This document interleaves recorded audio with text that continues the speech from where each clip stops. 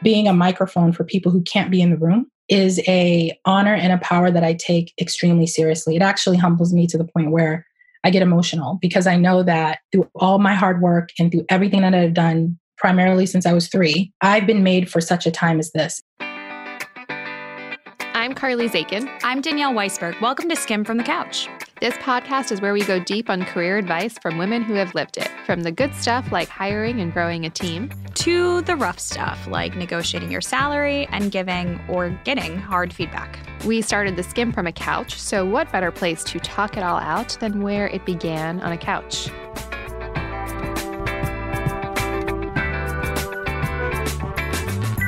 Hey everyone, this show might sound a bit different today because we're still skimming from 3 different couches. The Skim is still working from home for the time being because of COVID-19. Today, we are very excited to have Tiffany R. Warren join us on Skimmed from the Couch. She is the Chief Diversity Officer and Senior Vice President at Omnicom Group, one of the biggest marketing and advertising networks in the world. She's also the founder and president of AdColor, an organization that champions and advocates for diversity in the creative and tech industries. Tiffany, thank you for joining us today. Welcome to Skimmed from the Couch. Thank you. This is a special treat. Danielle and I know Tiffany separately from 2 different organizations that we're involved in, that Tiffany's both involved in. Tiffany's involved in a lot of different things, and we're going to talk about how she spends her time. Like, we each do one of these things. That's our each, like, one extracurricular, and you're in both of them. And not only are you in both of them, but I'm sure that at least when I go to, like, the ad council board meetings, Tiff knows everyone, and I'm like, I literally only know you. I saw when your first meeting, when I saw your face, I was like, she's so friendly and so sweet. And I immediately just like went to you. It was actually pretty cool because like sometimes when you go into big meetings and there's a bunch of tables, you feel like high school. You're like, where am I? I still feel that way. I may know a lot of people, but I'm like, okay, where are the cool kids sitting? And then I saw your face. I'm like, I'm going to sit over there. That's how I felt too. But you are just one of those people. I see you work the room and I am always like taking notes. So anyway, we are very excited to have you here. We're going to start out with a basic question. Skim your resume for us. Oh my God. Wow. I do this. So this is easy. Well, I came into the advertising world as an account executive at Hill Holiday. So I'm from Boston strong, Boston girl. And graduated from Bentley University and knew immediately, almost upon graduation, that I wanted to work in advertising. So I cut my teeth in the Boston advertising agencies that we all know and love, Arnold Worldwide, Hill Holiday. And then upon being part of that, I realized that I was a very small group of multicultural professionals, not only in the Boston advertising scene, but in the agencies that I worked. So I wanted to work outside to fix what was inside. And so I went to the 4As and headed up diversity. I was 25 years old. I got the job on my 25th birthday. I not only got the job on my 25th birthday, I also signed a lease, which everyone said either you had a guardian angel or someone prayed for you. But I signed a lease for a beautiful Brooklyn walk-up in Fort Greene and spent my formative early years in New York there working for the 4As. In a lot of cases, at least the first couple of years, the interns that I was responsible for managing were only 2 to 3 years younger than me. So that was surreal to be able to turn around my experience like right away and provide them with an opportunity to learn. And then I went back into the agency, particularly the one that gave me so much of what I feel like I've come to learn about management, Arnold Worldwide. So I took on the job as head of diversity there. And then that is where I grew AdColor and formed AdColor, and then was recruited to head up diversity for a bigger network called Omnicom Group. What is something that no one knows about you, we wouldn't find in any of your professional bios or LinkedIn? I mean, I think what you don't find in bios is maybe certain like pain points that have happened in your life. I think most people will say hobbies, I believe. But I think what isn't in my bio, but has informed me in everything that I do is that, when I was 2, my parents divorced. And so I grew up to some extent without a father. He then passed away when I was really, I was 26. I had just started at the 4As. But then upon him passing, I found out I had 7 younger brothers. And so it is in my bio that I'm the oldest of 10. I think people think, and they always congratulate my mom when they meet her. My mom is like, whoa, I only had 3. Calm down. So I found out I had 7 brothers. And so my the Warren tribe grew from 3 to 10 overnight. I never knew that you found out at that point in your life. Wow. Yeah, I found out I had 7 siblings at 26. Do you have a relationship with them? They were really young. Some of them were really young when my dad passed, and I'm close to many of them. But I think in a big family, like when you have 10 siblings and 8 of them are men, they're all very unique personalities. And so I think the younger ones, I have strong formative relationships with because they were 8 and 9 when he passed. And then the older ones were kind of in their teens and sort of on their way into launching their lives. But, I'm close with a majority of my siblings. I think anyone can attest to that. Siblings are special people. But yeah, to find out at 26, I was old enough to appreciate the gifts that I was given because of these new relationships. And so I took hold of it super quickly. My mom was like, you dived into being an older sister, like you dive into creating ad color or a project. You wanted to be the best at it. So I work on it every day, but I'm really grateful for all my siblings. That's amazing. I thought you all grew up together. That's incredible. I have to say, I was like, how could you be sane and grow up in a house with 10 kids? But I'm glad that you had a little bit of a buffer. No, you know what's interesting? So 3 of us are East Coast and then the other 7 are West Coast. And so our personalities could not be any more different. But what I told people is I didn't know my dad. I didn't have a relationship. But through talking with the boys and getting to know them and seeing them grow into men, I really actually know who my dad is. And that's been the biggest gift because I always wondered, what did I get from my dad? And getting to know my brothers, I know exactly what gifts I got from my dad and certainly what gifts I got from my mom. It's amazing. Wow. So I want to dig in a little bit. You are known as such a thought leader in the diversity space. And, when our team saw that we were speaking to you this week, everyone freaked out. We were talking, we're talking to a celebrity. And I think what I'm actually most fascinated by when we go back to the 25-year-old you who got this huge job, even go back before that, how did you actually carve out a role and a position for yourself that many companies didn't have roles for? There weren't really many examples to look for. And so I really want to understand how you took an interest and a passion and I think you called it a calling around working in diversity and inclusion and turned it into your career. Yeah, that's a pretty straightforward answer. I have been a recipient and or participant in some of the biggest national diversity programs. And then my education was informed by scholarships received because I'm a person of color. So since 2.5 years old, and I still have the progress report, where they're talking about me and they're saying, Tiffany likes the quiet ones. And, I'm thinking of 2.5, 3-year-old Tiffany, walking around Head Start trying to, I don't know, was I starting a protest? I don't know what I was doing, but the way that the progress report made it seem is that I pretty much had it that early in terms of understanding and questioning why am I treated a certain way because of my skin color. So when your whole life is informed by that, maybe it wasn't even informed and where I was in the hospital in the 70s, I don't know. But I was born across the street from the school that I eventually went to. So to think of my mom holding me while looking out the window at, the manicured lawns of the Windsor School, not even thinking that her daughter someday is going to, matriculate there and spend 7 years of her life growing into this diversity professional. And I do think that they were key pivotal moments in my life that really informed me. It was almost like lights in a dark room and I just had to follow them because I knew even when I was in Inroads, which is an industry internship program that places young people of color in business and marketing, I had my internship at Verizon. And I knew even being part of Inroads, I was like, I love the way this feels. I love the fact that this woman, her name was Sandy Branker at Inroads at Verizon, had the job of making us feel important and special within a corporate environment.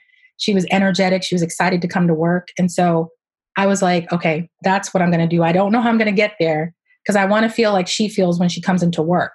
And so I always had it in the back of my mind. And so even when I started working in an agency, I questioned why there weren't more diverse people. And I went directly to the president and had the conversation. And, people were grasping their pearls. Like, how can you just go and talk to the president and set up a meeting? I'm like, well, why not? Because that idea of speaking directly to authority and power about things that are not going well or people not being accounted for was something I had been doing apparently since, I was 3. And so, with stories from my family and my mom, I put the pieces together that I've basically had a blueprint for this and was destined for this. Even the first or second generation of my family were teachers, nurses, we're all in some sort of service. So my calling happened to be diversity in corporate America. Someone else in my family would be a teacher or a nurse. So it's kind of generational, and some would say genetic. But I knew probably at 11 that I was going to do this work. I just didn't know what it was called. I am hearing this, and in so many ways, just kind of struck by the confidence that you have.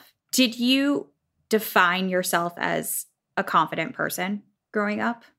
No, I did not. I absolutely did not. Like, I kept journals, and now I go back and read them, and I cringe because I was like, someday he'll pay attention to me. Being a strong woman that I am. And then I moved from writing the journals to like doing voice diaries. I melt when I listen to myself, and I want to yell at myself, being like, "You are so dope. You are amazing." This was at like 21. I'm doing these voice diaries, and I had so much angst and so much concern about the gap in my tooth, and so much concern that I cut my hair and it made me look like a boy and no one would love me. I mean, I look back now, I'm like, girl, you were ahead of your time. That's what I wish I could tell myself. I want to contrast that with the fact that you were in college. You were the president of the Black United Body at Bentley. You called it, quote, "It gave you an MBA in leadership." Yeah. And I think for a lot of people listening, it's like, that sounds like, oh my gosh, she knew what she wanted to do and she had no problems going forward. How did you, even at that young age, where did you have, was it the support system? Was it just kind of like this internal drive to not only make a difference, but do it in terms of a leadership position? Yeah, I mean, it was a couple things. So, super fan of Oprah, and she always said helping others is your path to success. And that never left me. And so I took it literally. I was like, oh, so helping others leads to success. And so every time that I've applied that, I've come out the other end stronger, more defined, better leader. My leadership development really happened in high school and connecting with other amazing first generation college goers, even first generation Americans. I grew up in Roxbury, a part of the city that is a melting pot for sure, but people, when they think about it, think it's predominantly African American. But I grew up with Haitian, Cape Verdean, Puerto Rican, the sounds, the music, the food, that all surrounded me. And then in my family, there was touches of the Caribbean heritage that my grandmother came from. And then I would go visit my other grandmother in Dorchester, and she's decidedly, from the South. And so it's collard greens and curry goat. Like, that is my upbringing. And then being a Black Catholic, which is, apparently a chupacabra. You can't, when I say I'm a Black Catholic, everyone's like, really? There's Black people in the Catholic? Yes, there is. And I went to church for 13, 14 years until I went on a quest of self-discovery. But I say all that to say is that I had a lot of leadership opportunities along the way. I met my best friend from picking up a flyer off the ground for a Catholic youth convention. And it was $5 to go. I begged my mom to give me the money. I went. And I met my friends who I'm 30 something years later, I'm still friends with. And they have gone on to become senators, the chief economic development officer for the city of Boston, an M&A lawyer. And we all came from a place of making our parents proud, but being the first generation to go to college. So when you have no choice, but you don't look back, you move forward, and you have no choice but to bring your whole family along, leadership is like, I don't know. Leadership feels like it's your constant companion. And I've always told people, I got asked this question before, what's your constant companions? I'm like, accountability and responsibility, being the oldest. Those are my two best friends that I carry with me everywhere. But then the leadership part comes in the fact that I've always maintained this way of I'm seeking out leadership opportunities for myself, but also in the meantime, figuring out when I get in this position, how can I bring others along with me or give people any sort of wisdom so that they avoid the landmines that I stepped on, What is a chief diversity officer? What isn't it? It's like, well, in advertising, I was one of the first three. And so I tipped the hat to Haida Gardner, who was the first, and then Sandra Sims Williams. I came into the role knowing that I was part of a group of women who would define and change how people see diversity, equity, and inclusion in an industry that is super powerful and super responsible for changing the world. I mean, that's a heavy burden to bear, but I knew that immediately. So a chief diversity officer, particularly as it probably changed within the last 2 weeks, primarily our responsibility is to create a culture and look at systems of inequity within a corporate structure. And now the spotlight on corporate America is even hotter because there's articles that have come out in the last 2 weeks that have been really consequential about has corporate America failed Black America? Have these programs just really been that? And what's the next steps? And what do we do next? And so part of my role too is to evolve as a CDO and not just focus on what it used to be, but what it can be, the power it can have. And being able to be at the table of power within organizations, whether it's Ad Council, GLAAD, the boards that I serve on, and being a voice for not the voiceless, because people are not voiceless, but being a microphone for people who can't be in the room is a honor and a power that I take extremely seriously. It actually humbles me to the point where I get emotional because I know that through all my hard work and through everything that I've done, primarily since I was 3, I've been made for such a time as this. And that phrase alone is the thing that keeps me strong every day. You are made for such a time as this. And this role is for such a time as this. And I appeal to all the CDOs to step up and be unafraid to use that seat that they've been given to create more seats at the table. We're recording this about 2.5 weeks, nearly 3 weeks after the murder of George Floyd. And we're all going, as a country, through a much needed reckoning. And we as CEOs are taking a much needed hard look at where we have failed and where we need to do better. And one of the things that I'm really trying to understand, and I know we're not the only company trying to understand, is how do you create diversity and inclusion programming that is not dependent on the one person in that role, like you oversee 1,000 agencies. The 1,000 agencies roll up into you. How do you put the onus on leaders and everyone in the company while also actually creating the programming within a company? And how do you strike that balance? I think the key really is, one of the huge thoughts that have come to my mind is what does it actually mean? What am I actually doing? And then I just wrote down this phrase that just came to my mind is like, am I teaching people to teach them how to treat me like a human? You get to the base of it of, is that what I'm doing? Because if that's what I'm doing, that's not okay. Because my thing is, we use the words diversity, inclusion, and equity. It's a nicer way of saying, is that what I'm doing? Am I teaching people to treat me like I'm human? I think when you take a stop and you're creating systems or you're creating things that stop people from achieving their goal, make them feel comfortable in a culture, it's really simple to take a look at those things around your company and say, is that a best practice or is that holding people back? Is that something that's executed by one person that's making 10 people feel a certain way? It's hard to root out and pinpoint, those that don't share the same values of you because you absolutely didn't start your company saying, I want people not to succeed. You started it so that, women can have voices, that information is power, and that everyone deserves a chance to be their best selves. And if that's what you think, then you have to work backwards and make sure that every part of your company lines up to that value. And if it doesn't, then you have to be strong and figure out a way to change that or to get that out of your system, literally. Because a company, I say, is the one chance. If you think about the way the work week goes, and I know that's shifted because of COVID, but if you think about the 8 hours that you spent physically in your company, that sometimes is your greatest chance for integration and for equality. Because when you leave, you go back to your neighborhoods, you go back to places that everybody may look the same, but your work environment, and depending on where you work, is the greatest chance you have to really solve for diversity and inclusion in terms of the way you spend your time. Sunday, you go to church, you have a specific religion that could be diverse or not. But that's why getting this right within the walls of a company is so, so important, because people will take from that and then make changes, hopefully in their personal lives and the way that they interact with people that they come across. Tell me if I'm wrong, but I would imagine that a job like yours can be, maybe the ratio changes, but can fluctuate from inspiring and, as you said, like emotional and really just like feeling like you were making a difference in probably some of the most frustrating days you've ever had in your life. Yeah. How do you stay sane through that? How do you not lose patience? I ask the same question of anyone who's living in what they think is their calling.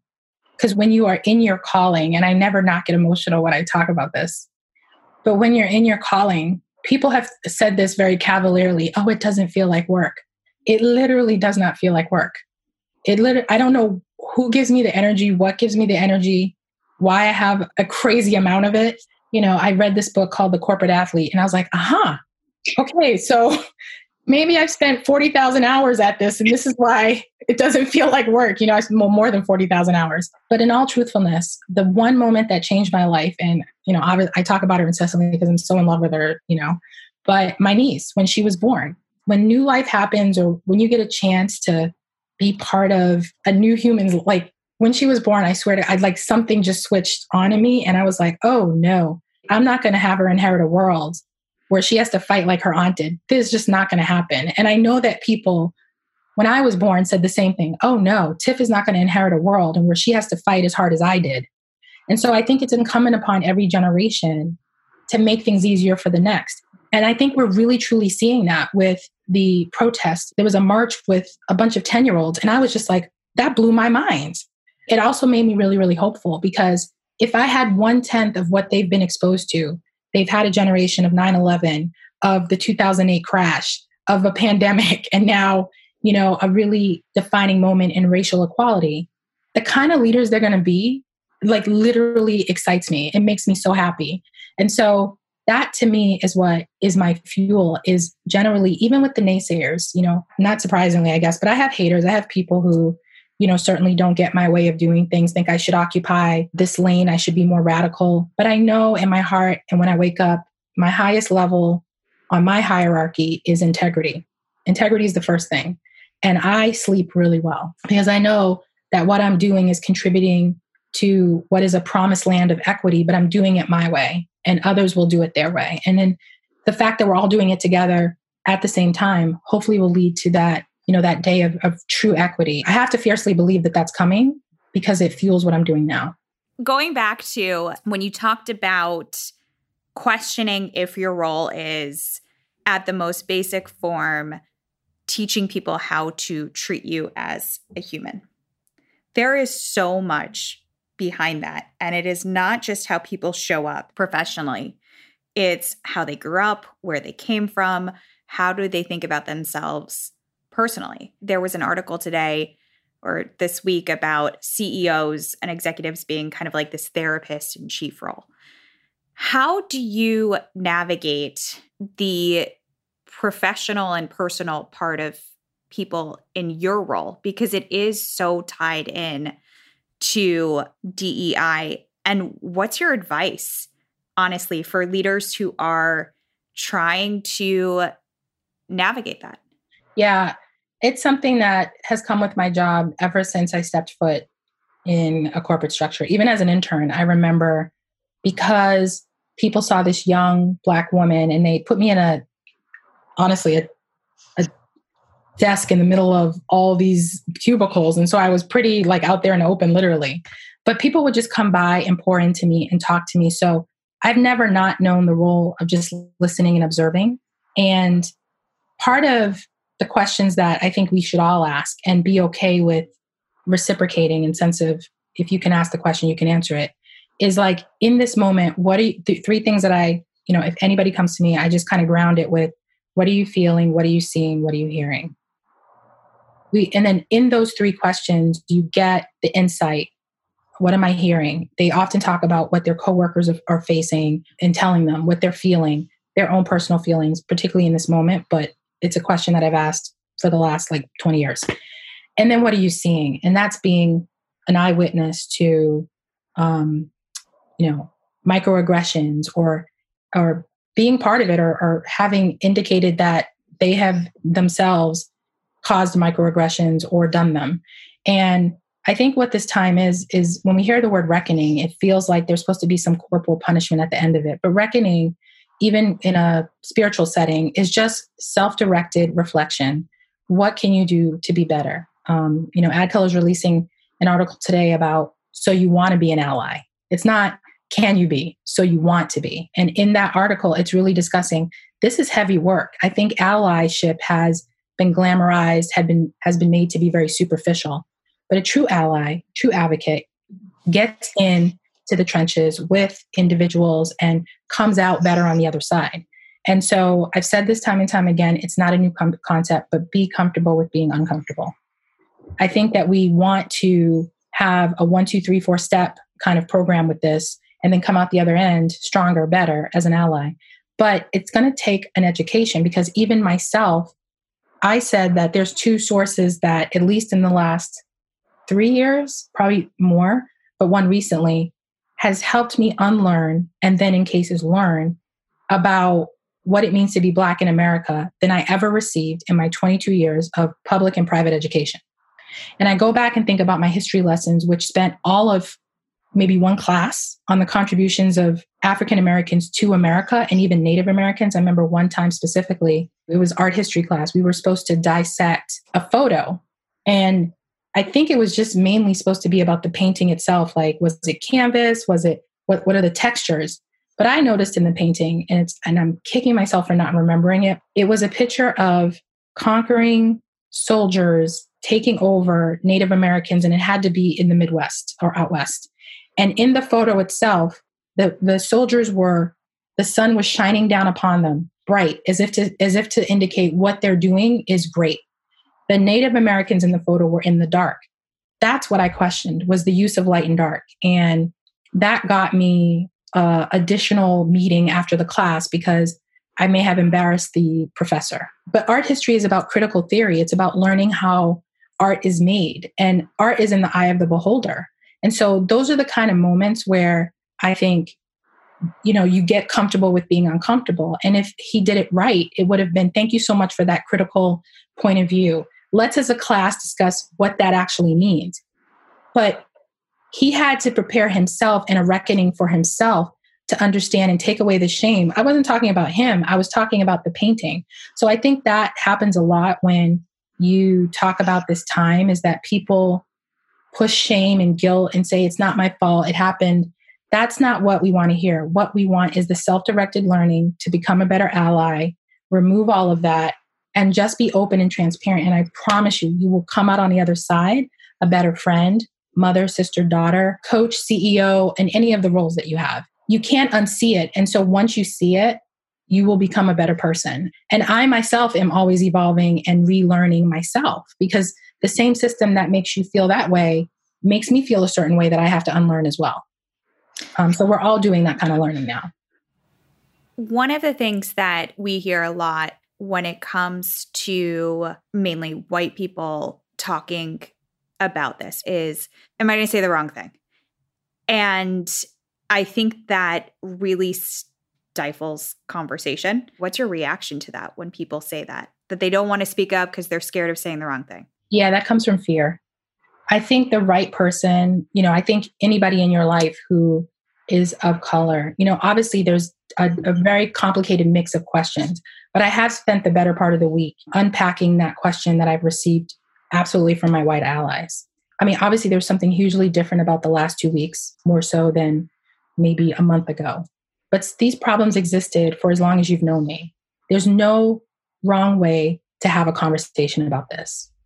I think when you couple this kind of conversation with privilege, even privilege. I mean, I remember having a conversation about, we need to talk about privilege at AdColor this year right now.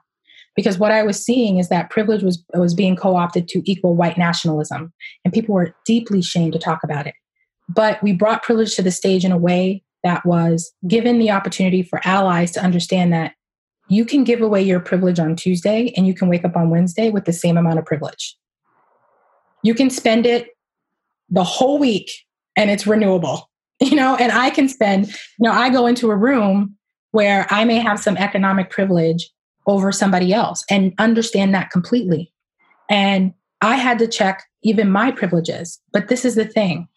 I have some power, but not power. And I think privilege, when coupled with power for the use of keeping people down, that's where the fear comes from. That's where it's like, I'm going to make a mistake because I'm being lumped in with this group. Privilege can be spent, it should be spent. And one of the key parts of privilege is saying, I have a question. It may seem crazy, but I'm going to ask it, and then listen. And then you're never going to make that mistake again or ask that dumb question again, because you became educated.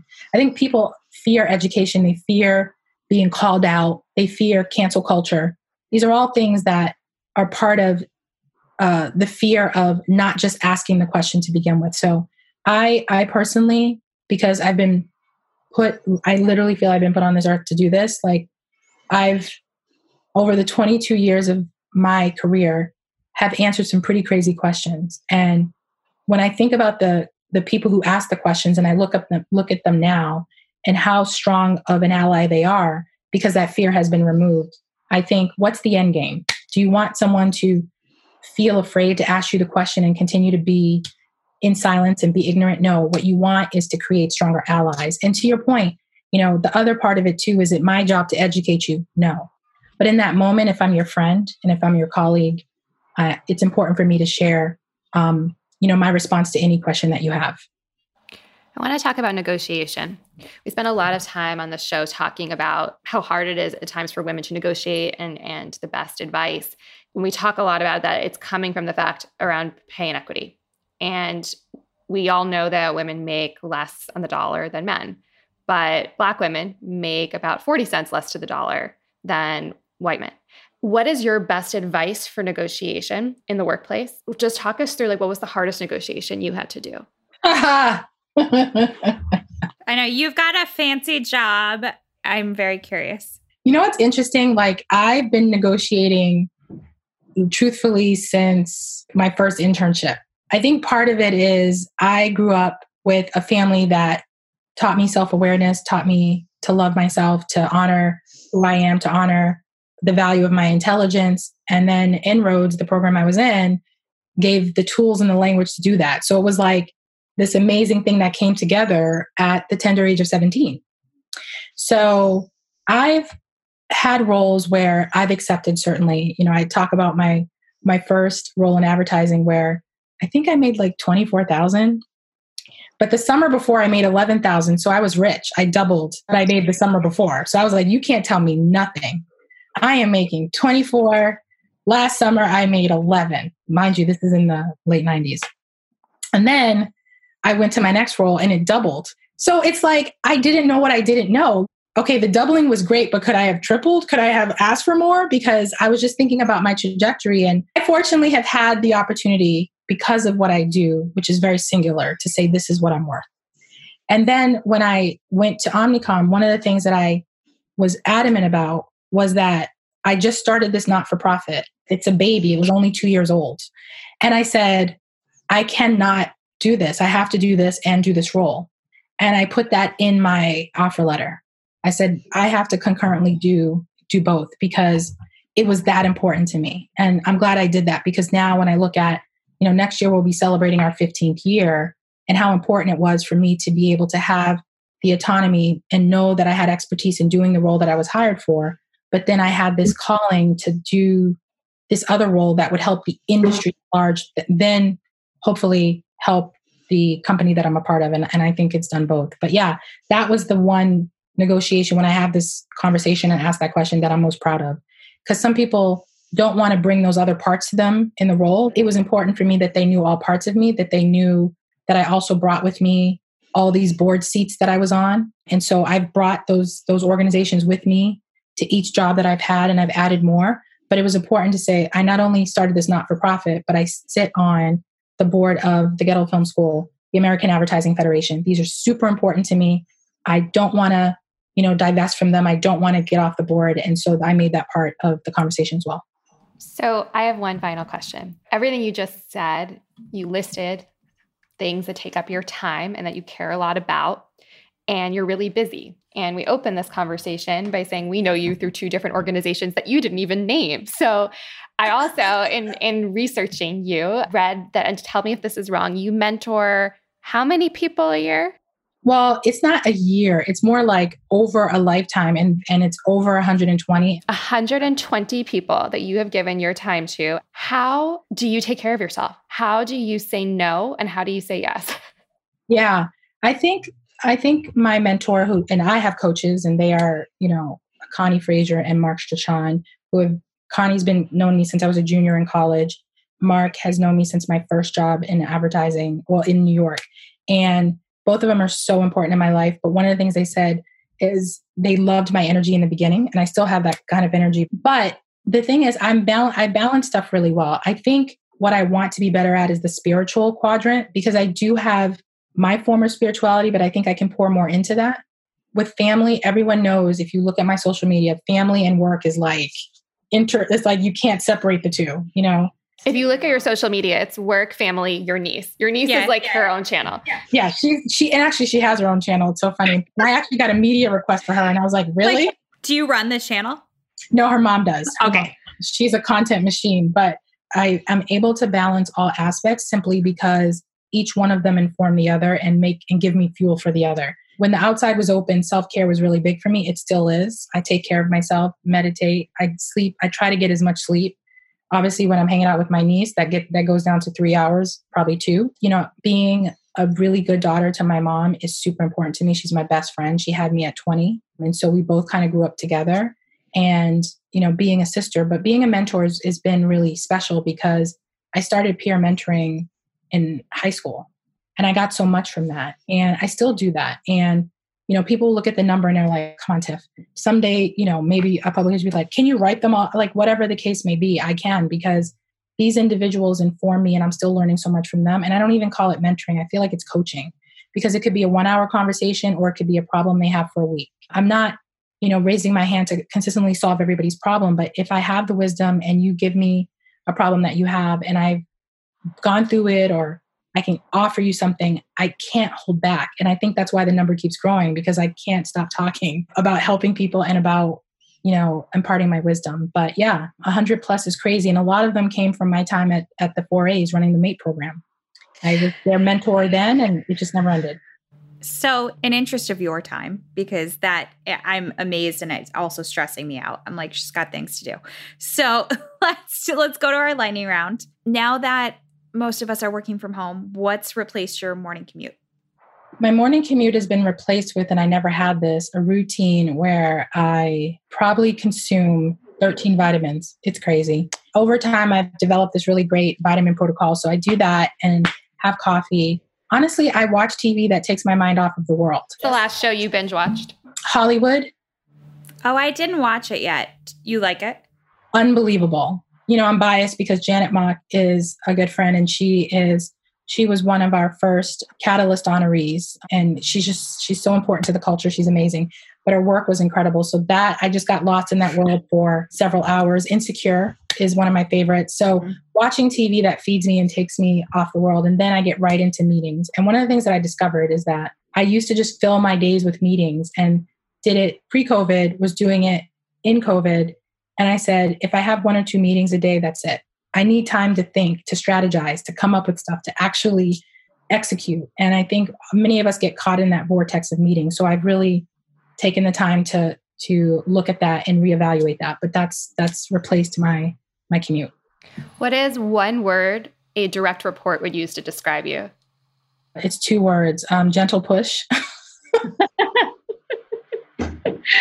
I have this technique where I'm like, yeah, I think it would be good for you to speak in front of 1,000 people. Like, look, it's totally cool. You're going to do this and you're going to be great, and you got it. I'll be in the audience. I got you.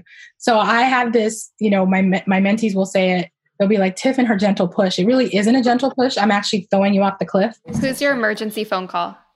Oh God, I don't want to get in trouble with this. So I'll say what is expected. My mom and my boo, my boyfriend of 11 years. But certainly if like emergency call late at night, like I have to talk through things, it might be Connie and Mark. They're so good at talking me off the ledge. It's incredible. It should be patented. They're so good. What's the worst piece of advice you've gotten? Oh, this is a good one. That's cute and all with ad color, but you're going to run out of people to award because there's not a lot of people of color in advertising. You're going to run out. Like you guys are not going to go past year 3. I'm adding in a new question. Who is someone you think we should have on this show? That's amazing. I think someone who I highly regard and who's super, super special is Gian Doherty. So every 2 weeks I get on a call with, and maybe you can have all of them or all of us, but I get on a call with female founders, Black female founders. The group is called BFF. So in this group, it's Black female founders who have founded consequential movements in the last 5, 6, 7 years. So it's, Amani Ellis from CultureCon. It's all the incredible ladies from Curly Girl Collective, Gian Doherty, who founded the Wellness Summit, particularly addressing issues of wellness for women of color. She also has this incredible product line called Organic Bath. Tori and Victoria, or Elizabeth and Victoria, from The Colored Girl. And all of them fundamentally, Brandis Daniel from Harlem Fashion Row. I'm saying all their names because I want to say their names because they're all so special. The laughter and the fun and just not thinking about the movements, huge movements that we're responsible for, and just having conversations as Black women is what I most appreciate. So it'd be interesting to have a skim moment with all of them. You'll laugh so hard. You'll make new best friends, and you're giving a platform to women who are really doing extraordinary work and building communities and building people up. I love that.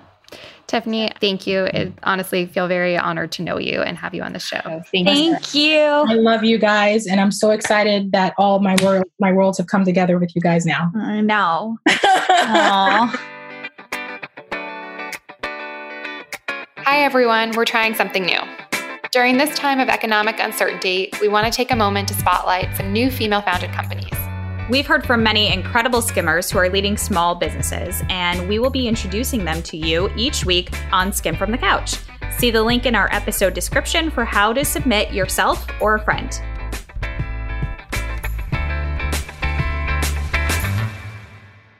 Hi, everyone. My name is Trinity Muzan-Walford, and I am the co-founder of Gold. We are a Brooklyn-based health and beauty brand powered by superfoods. I started my business actually sort of inspired by my own experiences in the wellness space. I was feeling really caught between that kind of crunchy granola stuff that I had grown up with, and then the other side of it, these ultra prestige offerings that were more luxe and didn't really resonate with me, and certainly I couldn't afford them. So I really believed in this idea of taking wellness and making it approachable and easy for everyone. Navigating COVID-19 has presented such an interesting set of challenges, both for the business and for myself personally. On the business side, it's interesting because we certainly saw some of the hardships that a lot of businesses have seen, mostly tied to a lot of our retail partnerships. So obviously a lot of our retailers have shut down their operations temporarily. We sort of lost that revenue channel for a bit. But what was interesting is that we saw, because we're in this sort of wellness and at-home self-care space, we saw a jump in demand for our products D2C on our website. So we really had to just very quickly pivot our focus. We previously were about 50-50 retail partnerships to selling direct to consumer on the website. And so following COVID-19, we really just had to dive into the more direct to consumer strategy. So that's been an interesting piece for us professionally. I think personally, I co-founded the business with my life partner, my fiance, as of 6 months ago, which still feels very fresh. But so we already worked from home and we had a remote team. So a lot of those transitions weren't too tough for me. Asking for my favorite Gold product is definitely like asking a mother to choose a child. I would say the one that I really recommend folks start out with is our cacao turmeric superfood latte blend. It's basically like a healthy hot cocoa, and I personally really love that in my morning coffee. So if you already have that morning coffee ritual, it's a really easy thing to do. You're not, having to create this whole new wellness routine. So you guys can find Gold on Instagram. I would say that's definitely our largest channel. So we're just at Gold, GOLDE. And then our website is just gold.co. So you can shop all of our products there and learn more about our story as well. Thanks for hanging out with us. Join us next week for another episode of Skim from the Couch. And if you can't wait until then, subscribe to our daily email newsletter that gives you all the important news and information you need to start your day. Sign up at theskim.com. That's the SKIMM.com. 2 M's for a little something extra.